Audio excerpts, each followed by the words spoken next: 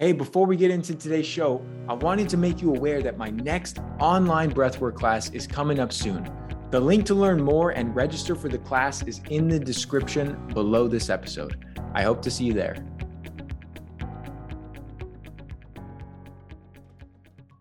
Welcome back to another episode of the show.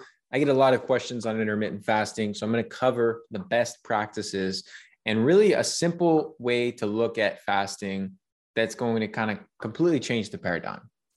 So most people, when they intermittent fast, I've talked about this in past episodes, they really push their eating window back. They skip breakfast entirely. They're just running on coffee and adrenaline throughout the whole course of the day.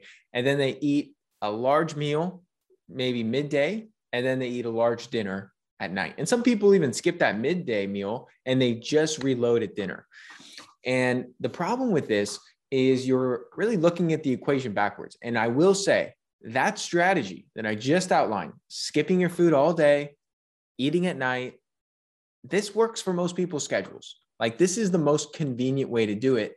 And because a lot of people make poor food choices and don't know how to structure their meals during the day properly, they feel more energetic. They have better mental clarity. They are more productive. Their overall output is better when they're fasting, hence why they do it in large part. Then when they eat during the day, they don't feel as good because the eating really kind of slows them down. And so what I'm going to suggest is the optimal strategy, and then modify it based on your work schedule, based on your obligations, based on what you could realistically pull off in your lifestyle. So ideally speaking, you wake up, you drink water, you do your morning stuff, you eat breakfast when you feel hungry. That could be an hour after waking. That could be 4 or 5 hours after waking. Depends on your activity level, depends on your metabolism, depends on your usual eating regimen. But typically speaking, having your first meal of the day sometime around 9 or 10 a.m. works really well for most people. The reason being is our bodies require nutrition in the first half of the day because this is when we have the highest demands of calories. This is when we're most active. This is when we're most mentally and physically putting out the most output and energy expenditure.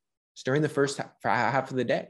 Now you might exercise later in the afternoon and say, hey, Ron, I expend more energy at 4 or 5 p.m. But for the most part, we want food and really fuel for our systems during the day. Now it's in the evenings after we've gotten off work or we're done for the day, we're winding down, maybe watching some TV, maybe hanging out with friends. This is when we have very little caloric expenditure, very little need for fuel.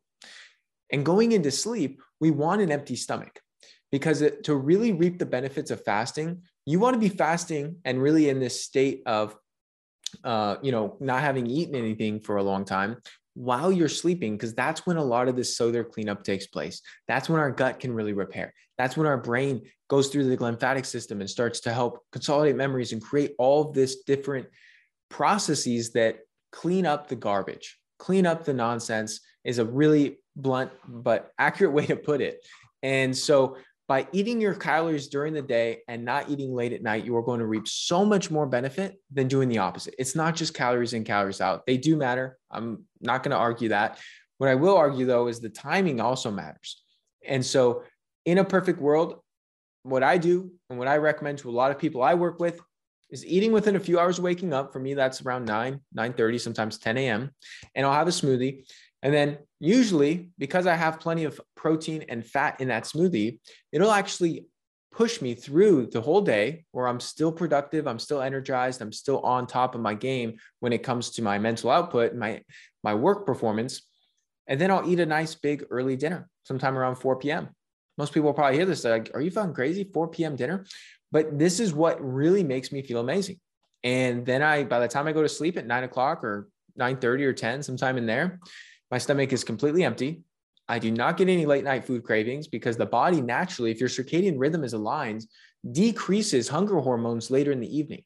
And the reason that eating late at night is also bad is because it decreases your insulin sensitivity. It decreases your digestive enzymes. Your microbiome is primed for food during the day.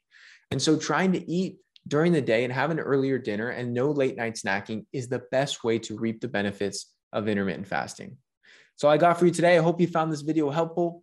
Biggest takeaway, eat an early dinner and don't worry about the rest. Do whatever you want during the day. Break your fast whenever you feel like it, and you will reap amazing benefits. Thank you so much for tuning into today's episode. If you found it helpful, please share it along to anyone else you believe it can serve. You can submit your own question to be answered on the show by going to ryankennedyhealth.com/podcast. Be sure to subscribe and leave a review for the show. Your feedback helps to support me on my mission to positively impact as many people as possible with this information.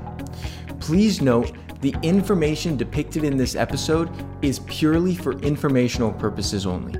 Please consult your healthcare professional before making any changes to your lifestyle or routine.